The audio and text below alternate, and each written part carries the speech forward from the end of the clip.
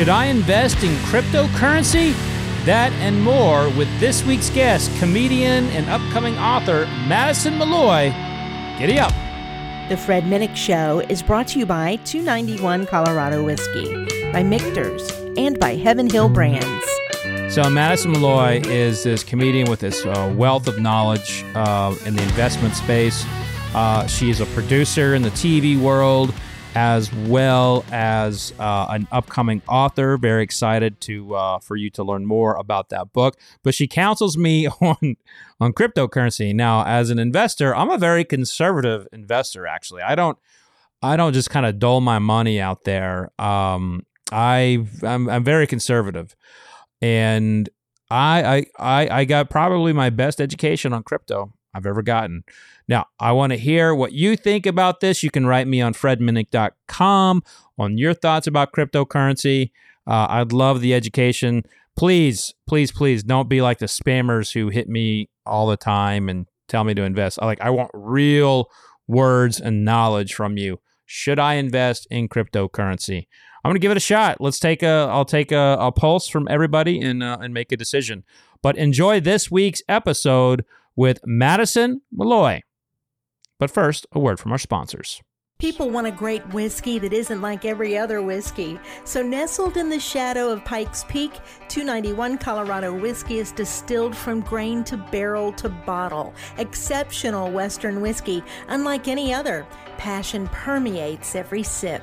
Utilizing grains from the Colorado Plains, water collected from Pikes Peak reservoirs, and finished with aspen staves, 291 Colorado Whiskey is an award-winning single barrel and small batch whiskey. Hard made the Colorado way. Our recipe, our stills, independent and always rugged, refined, and rebellious. 291 Colorado Whiskey is proud of its humble roots and excited as we expand to new frontiers. Get your taste of Colorado at 291coloradowhiskey.com. Online orders available, or find a bottle near you. Ride it like you stole it. Drink it like you own it. Live fast. Drink responsibly. A stamp of authenticity, a commitment to quality, and a guarantee of transparency. On March 3, 1897, the Bottled and Bond Act was signed into law, and an important part of whiskey-making history was born. Now, 125 years later, it's a tradition that Heaven Hill Distillery is proud to preserve. From simple pleasures like Evan Williams Bottled and Bond and Mellow Corn, to more rare finds like Old Fitzgerald Bottled and Bond, and Henry McKenna Single Barrel. Learn why Heaven Hill Distillery is the #1 producer of bottled and bonds. Explore the history and requirements at bottledandbond.heavenhilldistillery.com. Heaven Hill reminds you to think wisely, drink wisely. Cheers. At Michter's Distillery, our passion is making the finest bourbon, rye, and American whiskey possible. When you only produce very small batch and single barrel whiskey as we do, each and every barrel has to be perfect. No detail is too small for our production team. From careful attention to the 18-month or more air-dried wood used in the construction of our barrels, to entering our distillate into the barrel at the costlier lower barrel entry proof of 103 so that it's smoother, to heat cycling our barrel houses, to our signature filtration protocol, we spare no expense in pursuing our goal of making the greatest American whiskey. And no Michter's gets bottled until our master distiller, Dan McKee, and our master of maturation, Andrea Wilson, say it's just right. Michter's Fort Nelson Distillery in downtown Louisville, Kentucky is open for tours and tastings. Book your visit on our website and stop by the bar at Fort Nelson for a world-class cocktail. For more information, follow us on social media at Michter's Whiskey, go to Michters.com, or visit your favorite bartender. Michter's Distillery. It's all about the whiskey. All this month, stream the funniest films for free on Pluto TV. Watch comedy classics like Anchorman, The Legend of Ron Burgundy, and Mean Girls. Or drop in for a Tyler Perry marathon with a Medea family funeral and Medea's witness protection. Pluto TV also has hundreds of channels and thousands of movies and TV shows like Get Shorty, Be Cool, Key and Peele, Comedy in Color, and more. And no contracts, no subscriptions, no fees, no joke. So download the Pluto TV app on your favorite streaming device and start laughing today. Pluto TV, drop in, watch free. This is about something that lights your fire when nothing else will. This is the Mark Devine Show. this show, we're going to discover and dive in and discuss what makes the world's most inspirational, compassionate, and resilient leaders so courageous.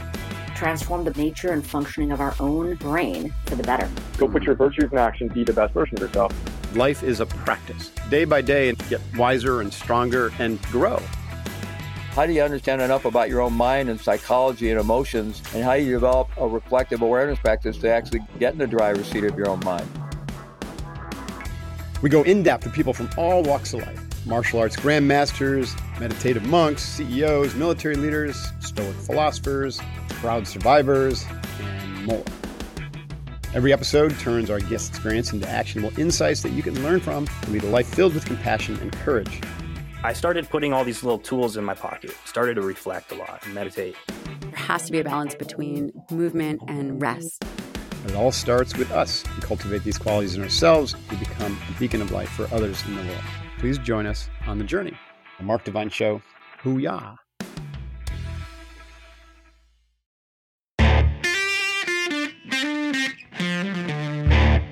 And joining the Fred Minnick Show, Madison Malloy. How you doing, Madison? You doing all right? I'm so excited to do this. I haven't drank a lot of rum and whiskey in my life, so this will be very exciting. I wish it wasn't 8 a.m, but we're good. Hey, you got to start at some point, right? I mean, the journey for tasting if it begins early in the morning, then your palate's fresh and ready. So this is good time. Yeah, exactly. So no, I'm excited. I'm excited to meet you. I've heard so many great things about you, and I love the show. And I appreciate you got a podcast yourself. I do. Next to Madison, I've got to have you on there. Yeah, that's the podcasting world. People don't realize how much work goes into it. Like this is like one of the most heavy lifting genres of media. If you're doing it by yourself, it's a lot of work. It is. It's a lot. It's a lot. It's a lot more than people think. But it's worth it because of all the people that you can meet. Yeah, and you also get to show your personality a little bit more. You can you're a comedian, so that stuff comes natural for you. But I try. as a writer, I'm a longtime writer. People just didn't know who I was really until I started doing podcasting and YouTubing. So that was a fun change of pace for me. Yeah. So wait, what kind of writing do you do? Like book? Like I've written. I love it. Yeah, I've written 7 books. Some on 4 on spirits. 1 on my experience in Iraq. Another one on beef. Like I actually wrote a history book on Angus beef, and then so that's Whiskey Women, Rum Curious, Bourbon Curious, Bourbon Rice Fall, and then a book on mead, which is the world's oldest alcohol. That's a fermented honey. So wow, that's fantastic. Well, congrats! I'm working on my first book right now, so I saw that. What's it about? So it's going to be a comedy, like a funny self-help book. So of all the struggles and obstacles that I seem to place in front of myself in the past, and how I was able to finally lift those and kind of step into, opportunities all around me versus, having these thoughts that totally held me back. And I figure I'm like, if this can save people from making the mistakes I did, then hey, I'm making the world a better place, and hopefully it'll expand my brand. Yeah, and it's funny, like the world of like doing anything for yourself. You're your own worst critic, and you're your own worst enemy.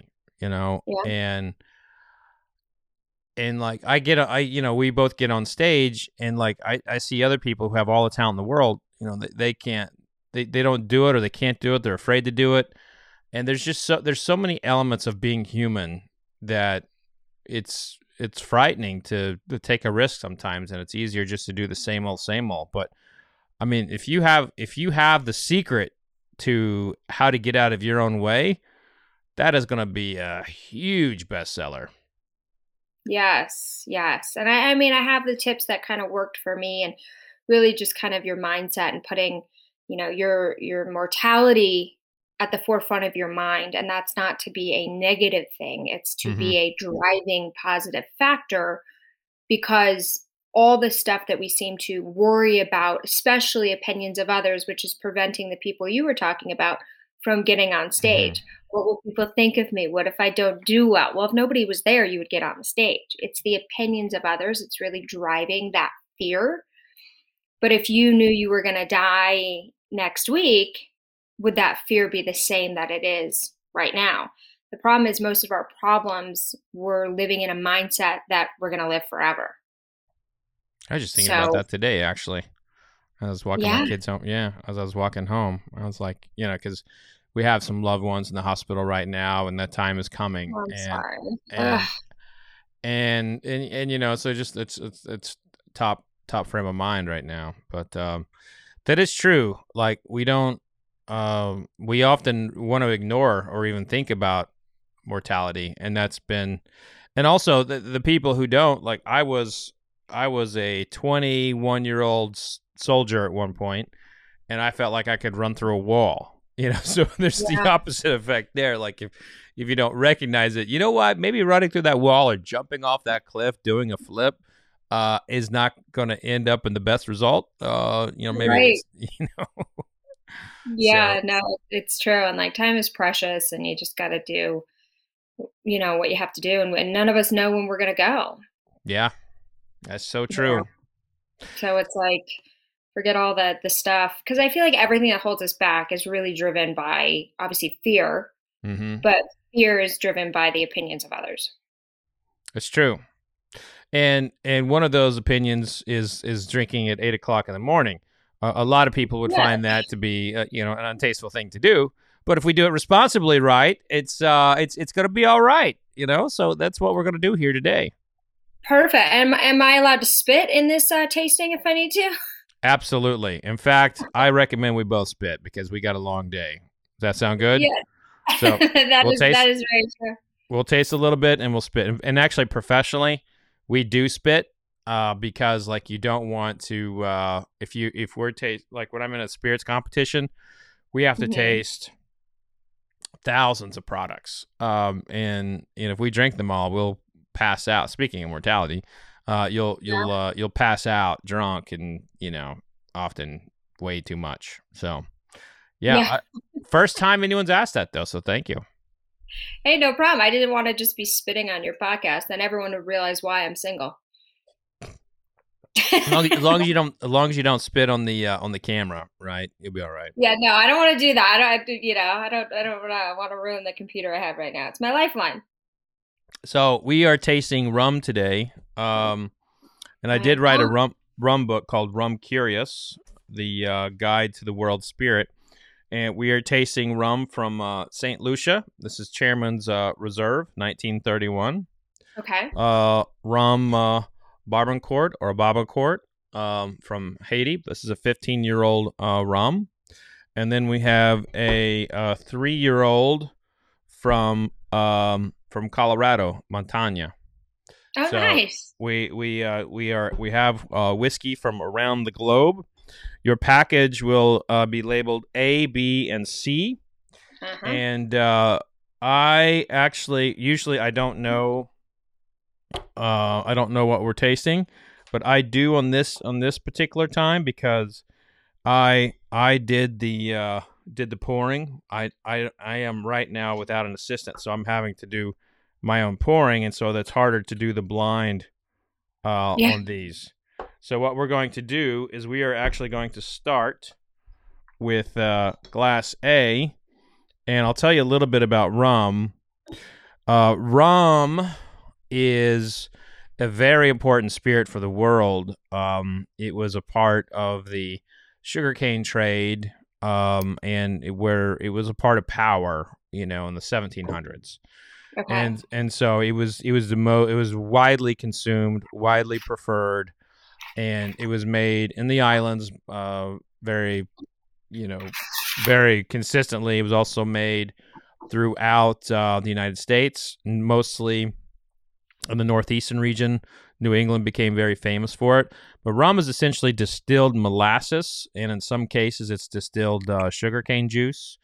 But it is what happens after distillation it varies, per where it's made. There are some areas where it's really big and heavy, like the St. Lucian one will have. It'll be big and heavy, and it'll be a blend of pot and column, and it's distilled molasses, and it's particularly blended. There's other places like Puerto Rico will be a little thinner, and it's meant more for mixing. Not that the heavier styles are not made for mixing. It's just they're distilled at higher proofs, and there's more stripped out of them, and so they tend to get caught up in the mixing side. Now, there's a lot of controversial stuff with rum. It's connected to slavery. It is today. The U.S. government pays for the distillery in St. Croix for Captain Morgan, and they have cover over taxes, and there's all kinds of political stuff that goes with rum that makes it very difficult for a small company to compete in the rum space. So everyone's always like, rum's the next spirit to take off. It's never going to take off because of all the things that weigh it down, from a structure standpoint. And it's sad because it's such a beautiful spirit. So that is so interesting. I didn't know any of that. Yeah, it doesn't get taught. It doesn't make the newspapers. It's just kind of like, if people were to find out that Bacardi gets subsidies, and then it gets pays very similar taxes to the 1950s, I think they would be shocked. But and if that Captain Morgan receives money directly from the U.S. government to basically pay for its facilities, and they found out the majority, 100% of, they make it almost cost free, and that means they have all this money for marketing, making it more difficult for other brands to get on the shelf because they're at a disadvantage. It's almost like playing a baseball game, and Captain Morgan and Bacardi are on second and third base when you get up to bat. So that's the equivalent. It's tough. So how did they get these government subsidies? So it all goes back to when they were folded in. So Bacardi, they came from Cuba. They were exiled from Cuba, and this was one of the ways that the U.S. government, lured them into Puerto Rico and created a partnership with them because they were very important at that time, and they still are. They're still very important. And Bacardi is a really great company, but their distillery in Puerto Rico does not, receive the same kind of tax scrutiny as other distilleries. And in the Virgin Islands, St. Croix, they had that was actually operated by the government. When we purchased the Virgin Islands from Denmark, we operated as a government, operated the distilleries, and there was actually a product out called government rum, and it did not do well. They always, lost money on the distilleries, and they continuously had to come back to Congress asking for more money. And so the idea came of why don't we give to this a private company, and then we'll just pay them to operate it. And so it became less of a burden on the U.S. government to do it that way. However, and the whole thing is that, it creates jobs. It does all this stuff for the island. And so if they're territories, right? So they're not actual states. So there's an interest from the government to have them operating efficiently and making money, but they don't get the same benefit as being a state, but they also don't get the same tax burden as being a state. So that's a little bit behind it, and it's politics that really go back to the 1940s and 50s and 60s. Wow. And every now and then it'll make the news on a slow news day. Like when Obama approved, I think it was $400 million, something like that, to St. Croix. That made the news, but it was also a very slow news day. Typically it doesn't make the news. Interesting. That is so I don't think every time I go to drink, I don't drink a lot of rum, but when I do, it'll just have a different kind of feeling in a way, you know? Yeah, I was interested. Like when I offered you the menu of what to drink, you gravitated toward rum pretty quickly. Yes, because whiskey, I probably should get used to whiskey, but it always made me feel a little nauseous. Well, maybe you taste it the right way. You can apply the techniques here today to whiskey. Maybe next time it's not so bad. So let's go ahead and start with glass A. So okay, so I've got A. So here. bring A to your nose. Okay. And smell with your mouth open just a little bit. And go side by side. And when you smell with your mouth open, you're actually relaxing your olfactory, and you're able to pick up more than just the alcohol fumes. If you go side by side, you'll notice that each nostril is picking up different stuff. Ah. It's like in my right nostril, definitely it'll get a little bit more of the spiciness. And the left one is, more of the sweeter stuff. Now, that big kind of punchy, deep smell you get there, that's molasses. So you're smelling your molasses and the oils, and it's to me it's really beautiful. I love this. This is like one of my favorite smells in all spirits. And then when you taste, you want to put just a little bit on your tongue, and think about what part of the tongue is it resonating. Is it the tip, middle, back, middle, or the sides? And then we go back in and we think about that area and what flavor. So the goal here is to connect your brain to your palate. So let us taste. Okay. Cheers. So I just put a little bit on my tongue. Mm-hmm.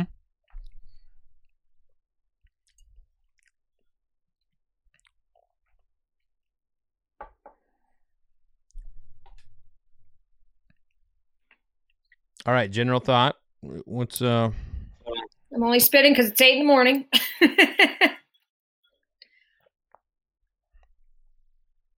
All right, let's take. What part of the tongue is it hitting? I feel like the sides. Okay. I don't know if it's because I held it there for a while. So sides are where we get our bitter notes. There's a lot of bitter vegetables and fruits that are out there, but like that's often people get bitter notes on the sides of their tongue. Yeah. Okay. Interesting. So let's taste it again, and let's think about what is that flavor. So think about the bitter things you've had in your life, and I would also say don't be afraid to let yourself go toward the sweet bitterness. Like there are dark chocolates that can be really, really bitter. So yeah. So taste again and see what is resonating there. Okay.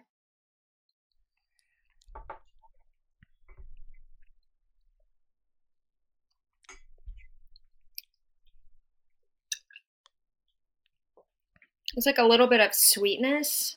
Mm-hmm. Is that the molasses? Yeah, it most definitely could be. It's like a licorice type, black licorice a little bit. Get a little black licorice action. Yeah, that could fall on the bitterness trail. Yeah. Yeah. Overall, is this something that you would find yourself gravitating toward, sipping a little bit? I don't know. I feel like I have to taste the other ones to decide. Okay. Yeah. Yeah. I don't know if I'm totally. So which one is this? This one is the St. Lucia. Okay. So this is the St. Lucia Chairman's Reserve, 1931. So this is a very expensive bottle. Yeah. I don't know the price on it right away. Let me go to our friend Google. Yeah. Do you like Google? I had a guest on my podcast recently. The episode's coming out soon. He started a decentralized search engine called presearch.org. I think it's going to be presearch.com soon.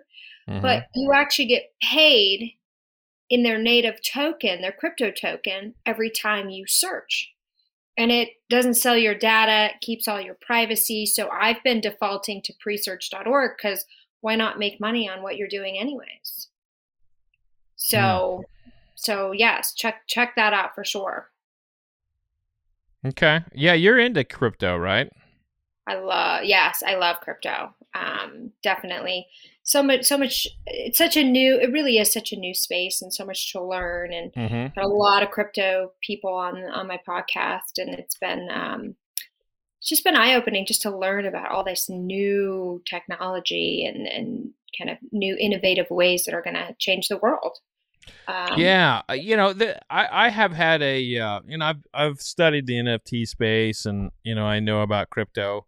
Yeah, I personally have not invested in it because my financial advisor has told me it's too risky, and as an investor, I would say I'm pretty conservative. I don't, and I always have been. I don't take big risks. But one of the things that has fascinated me is like how the youth is so involved with crypto, and the older generations, typically look at it as like evil Satan money, or something. It's really fascinating to me culturally how crypto has played out. And so what I will tell you is the financial advisors they either need to step up or they're going to get left behind. It's such a volatile market that it's hard for them to kind of wrap their brains around it and analyze the risks for their clients, like what risks they're willing to take. So what I suggest always is I have a financial advisor for, my stocks, but primarily my retirement type accounts. And then you take the money that you can kind of gamble or invest. Let's say, you take $2,000. If you lose it, you're not going to starve to death. But at least it's enough to kind of, start making a difference and kind of getting into the game. So it's like going to Vegas in a way, right? I think there's more long-term, obviously, strategy, and there's a really good, roadmap and utility behind these. So it's better than Vegas. But if you're kind of risk averse, then it could be that way. So I would always take, and now is a really good time to start kind of dabbling into these markets because we're kind of really heading into a bear market, and I'm not sure how long it's going to be here. It could be here for a while. Everything's on sale. So you're really getting those prices that people thought, oh, I wish I'd heard about, let's say Cardano. I wish I had heard about Cardano. I feel like I'm too late. Because of the whole bear market, they're back to very, very low prices, but the company's not going anywhere, and the blockchain is stronger, and there's all these new things. So eventually that one's going to bounce back. But that is true. There's probably 12,000 tokens, 90% of which will go to zero. But there are your really strong utility ones, which is your Cardano and your Algorand, your Bitcoin and your Ethereum, and several others that aren't going anywhere. I can always help you with that, but we can do that after when we're sober. Well, that's always for me. I'm never gonna do more. But thanks. Yeah, that's interesting. Thought there, and you've seen like people like Bill Maher come out and talk about how crypto is really bad for the environment because it is it requires so much energy and electricity to power, and so I've been following it from as a news item for a while. So yeah, I'm definitely into like learning more. So the one that they're claiming is bad for the environment because it uses a lot of energy is the Bitcoin, which is their protocol as a proof of work, which requires these miners to be able to solve the equation, so to say, on the blockchain.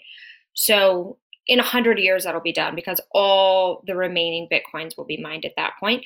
But all the new blockchains that are starting, either layer ones or layer twos, they are all proof of stake, which is basically just kind of pay to play. You put your coins in a bucket and then you get yield on them, essentially.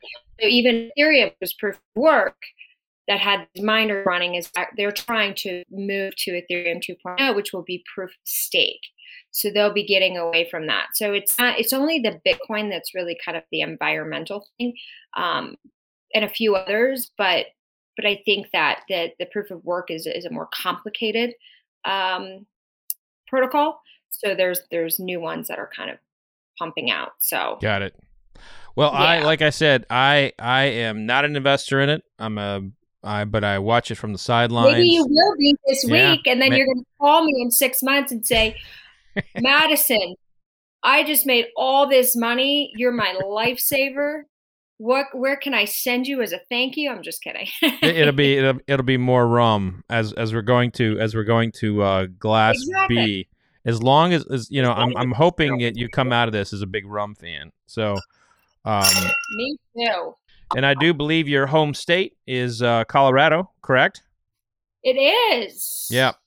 So I sent this with that in mind. This is made in Colorado let me tell you exactly the town, because I don't know the town it's made in. This is made in Butte, Colorado. Crested Butte, Colorado. Yes, mountain town. Yeah.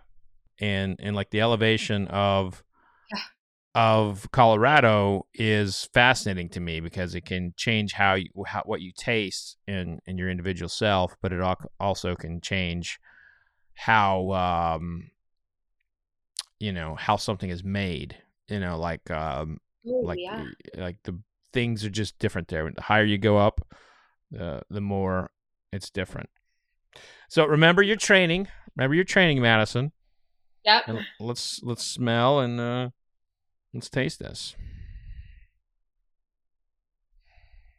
This is the B one, right? This is B. So this one smells more like it's more fragrant. It definitely does have some floral to it.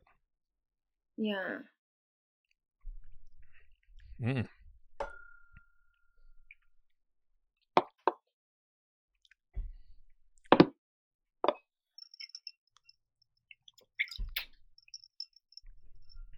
I think this is the first podcast I've ever spit on.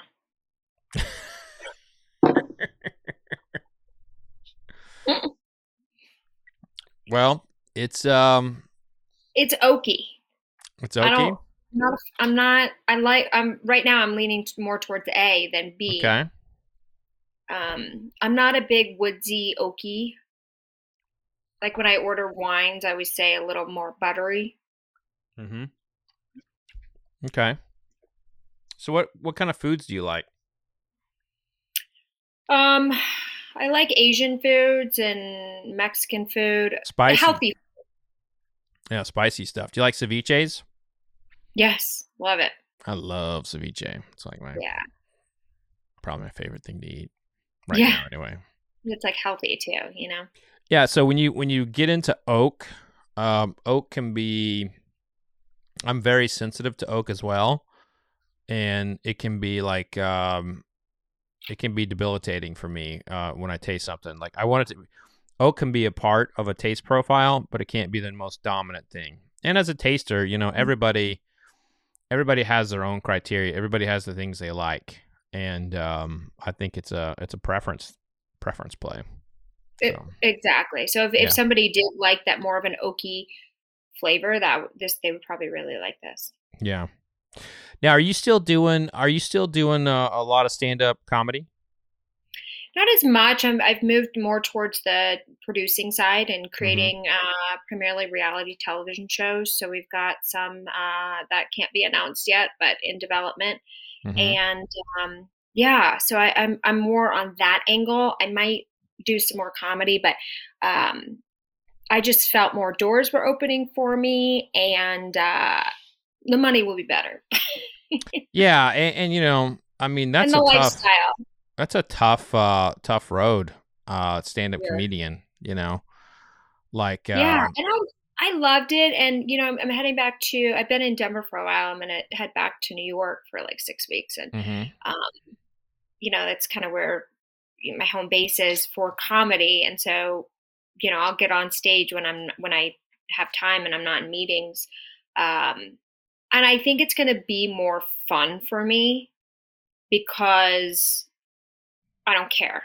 Mm-hmm. I it's not my career. Like I'll get back on the stage as a public speaker with some jokes, but it's not my full driving force, which means, of course, what's going to happen? It's going to take off because I don't care. It's all the pressure of I've got to nail this, and what if this person gone, because everything else is working out so beautifully. So it's like, I like to go to bed at 10.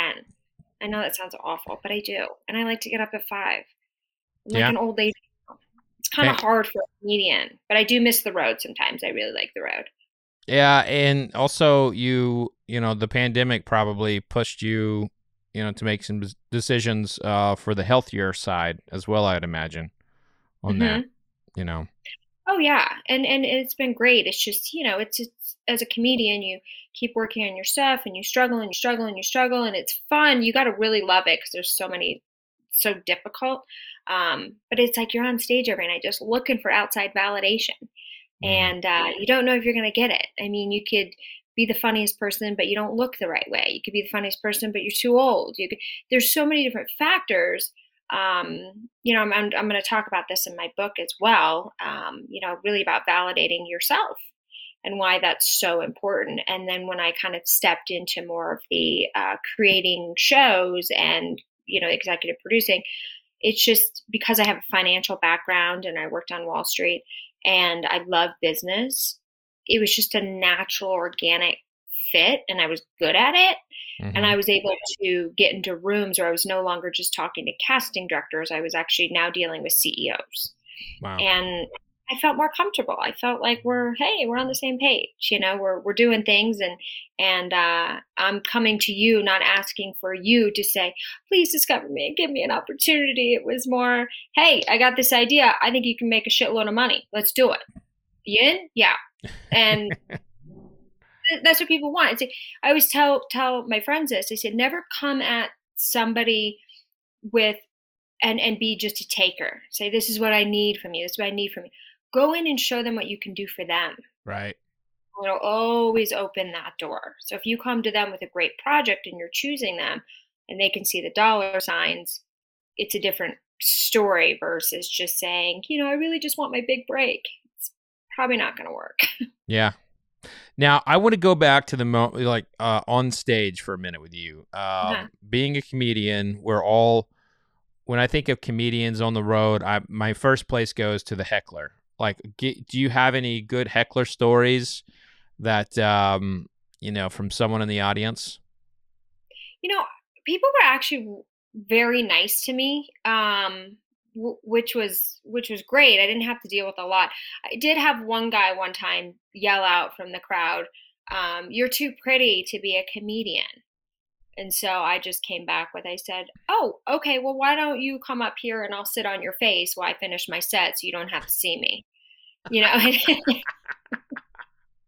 What would you have done if he came up on the stage? I would have sat on his face with my pants. That's a good comeback, actually. That's a really good comeback. But yeah, I was actually really pretty lucky. I mean, I don't do a lot of controversial stuff. It was more self-deprecating stuff. I could see if you're really dancing into more of those like heated areas like politics, which is why I avoided it like the plague. Right. You could get some drunk, angry people. But comedy is an amazing art form, and which is why in my book, when it comes out, you'll see a lot of my stand-up start to come into play. So it's like, I knew I was writing these jokes for a bigger reason.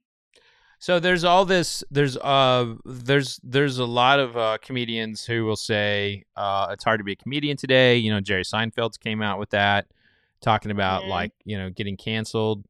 And I don't know where I stand with that, because I feel like a lot of the jokes that people would do were not funny. They were just mean and like Don Rickles. Don Rickles. Oh, well, yeah. I mean he's the extreme.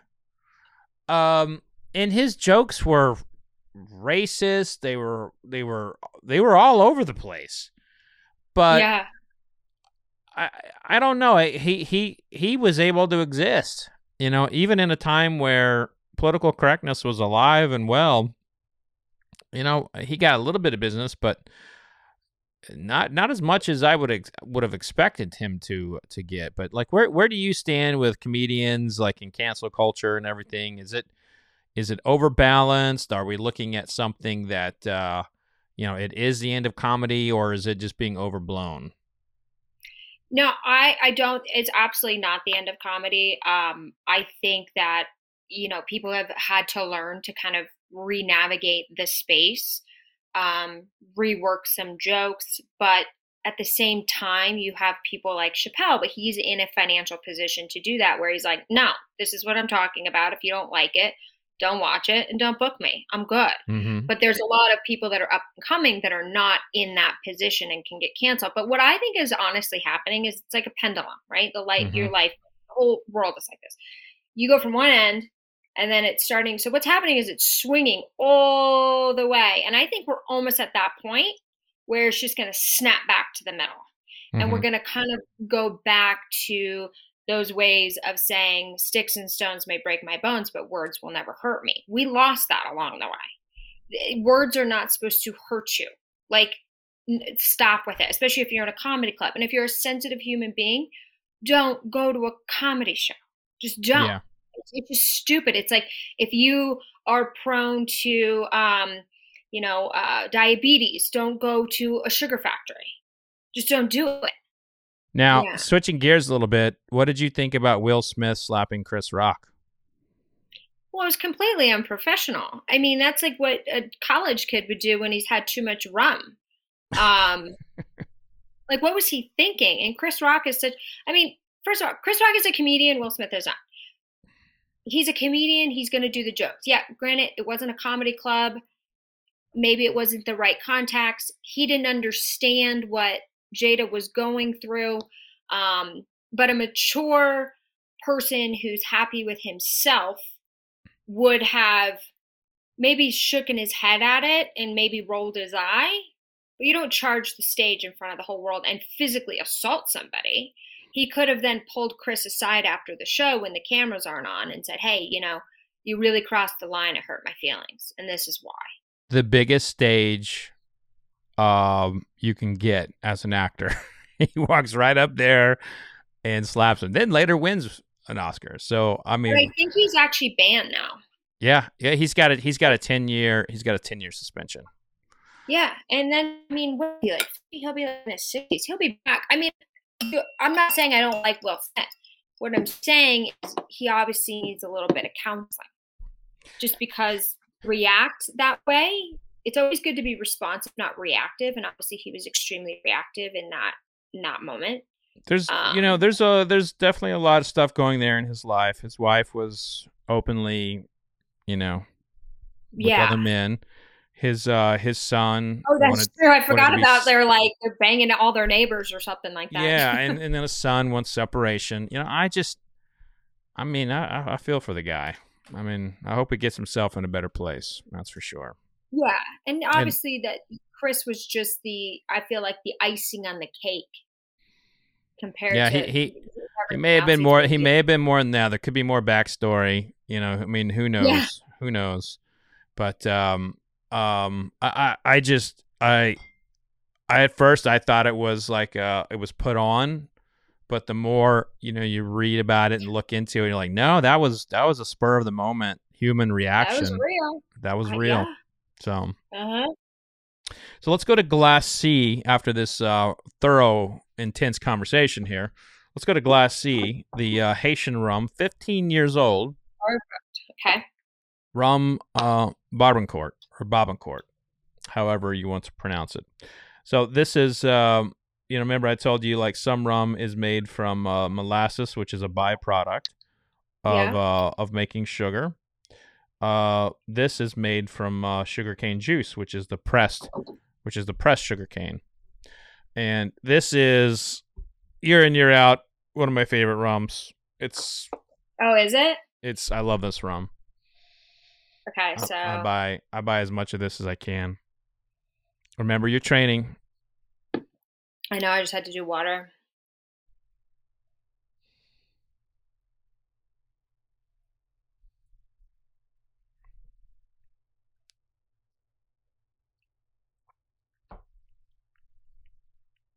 you kind of should I just be holding it on my tongue a little bit? Yeah, it doesn't need a lot of time on there. Yummy.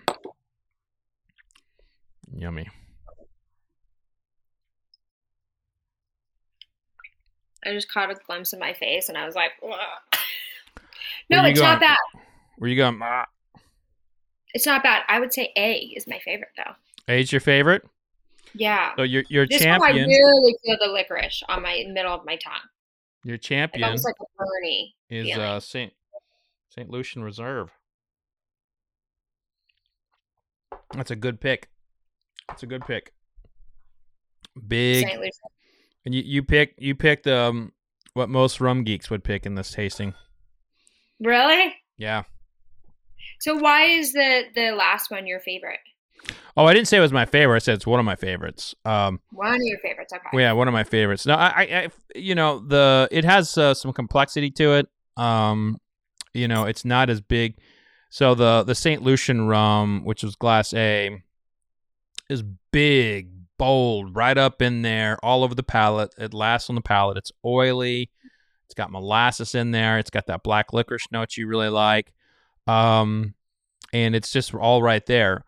With the Haitian rum, the Barbancourt, you have to look a little harder, but it's when you find it, you'll find it's got some complexities there that are just outstanding. And that's kind of, to me, that's the beauty of sipping, is that you find things in products when you look for them and when you're thinking about them. It's almost like reading a book.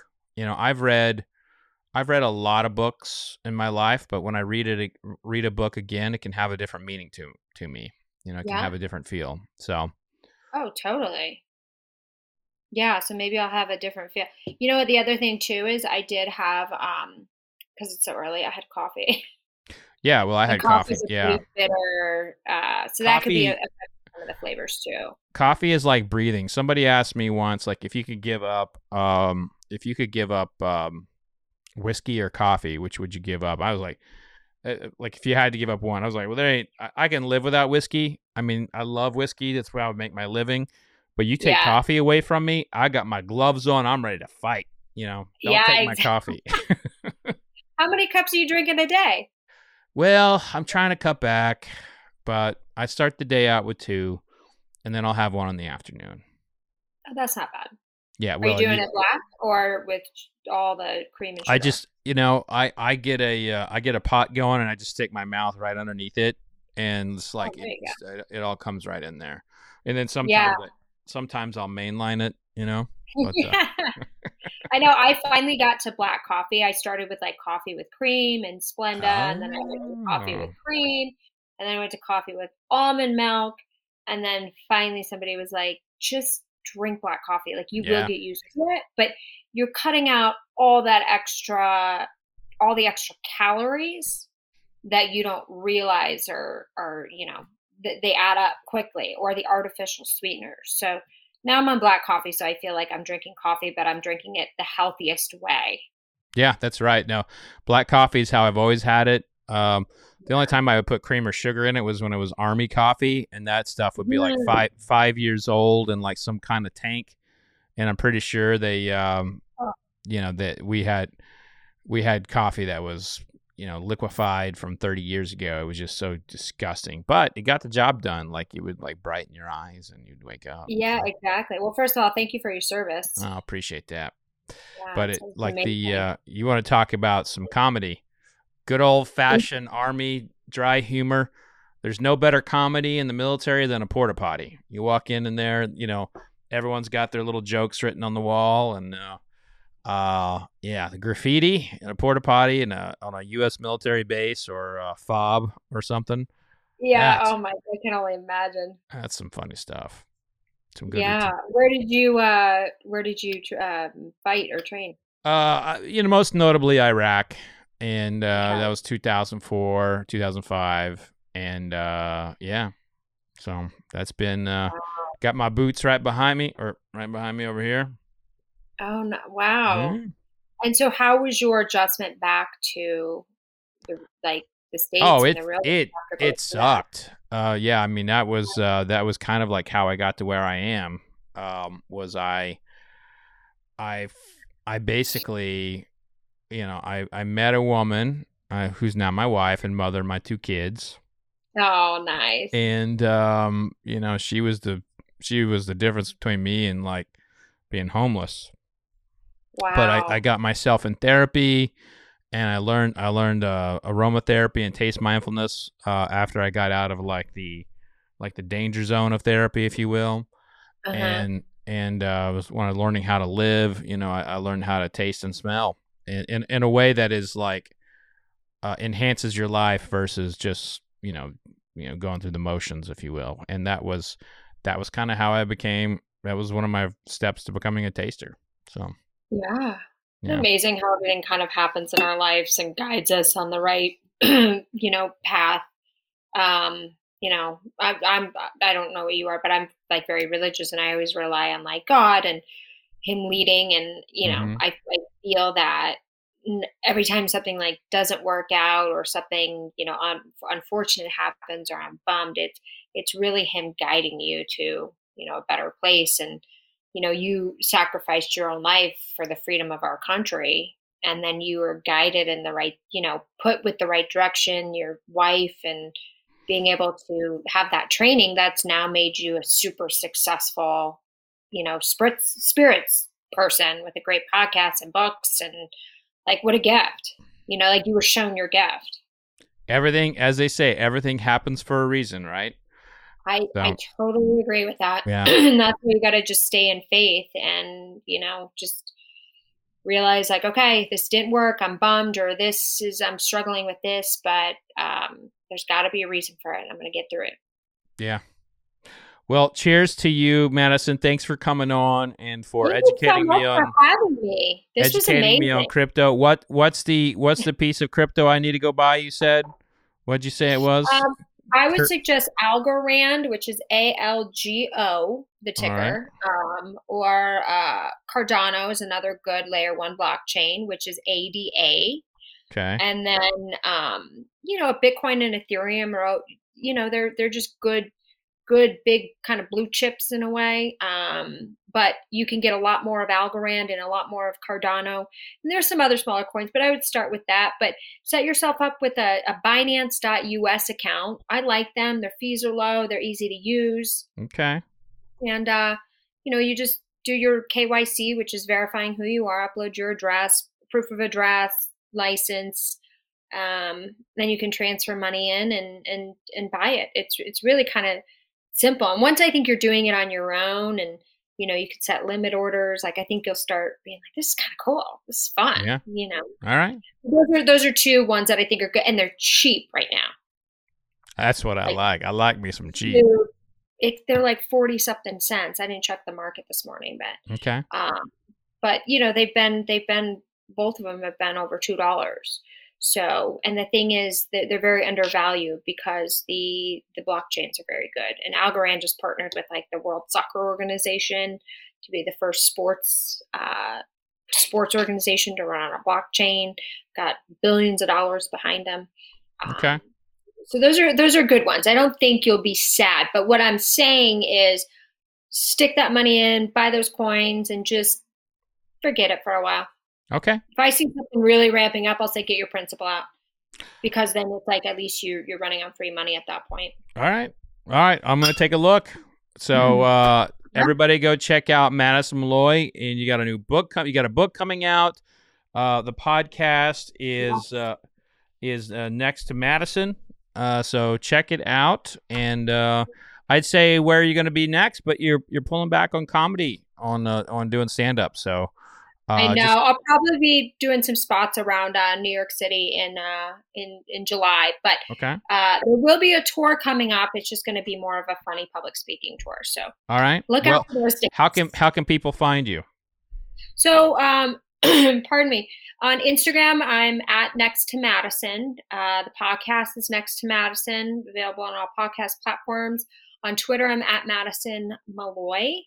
And those are kind of the main places. So definitely come and check it out. The podcast is great. It's a podcast to make you happier, healthier, and wealthier.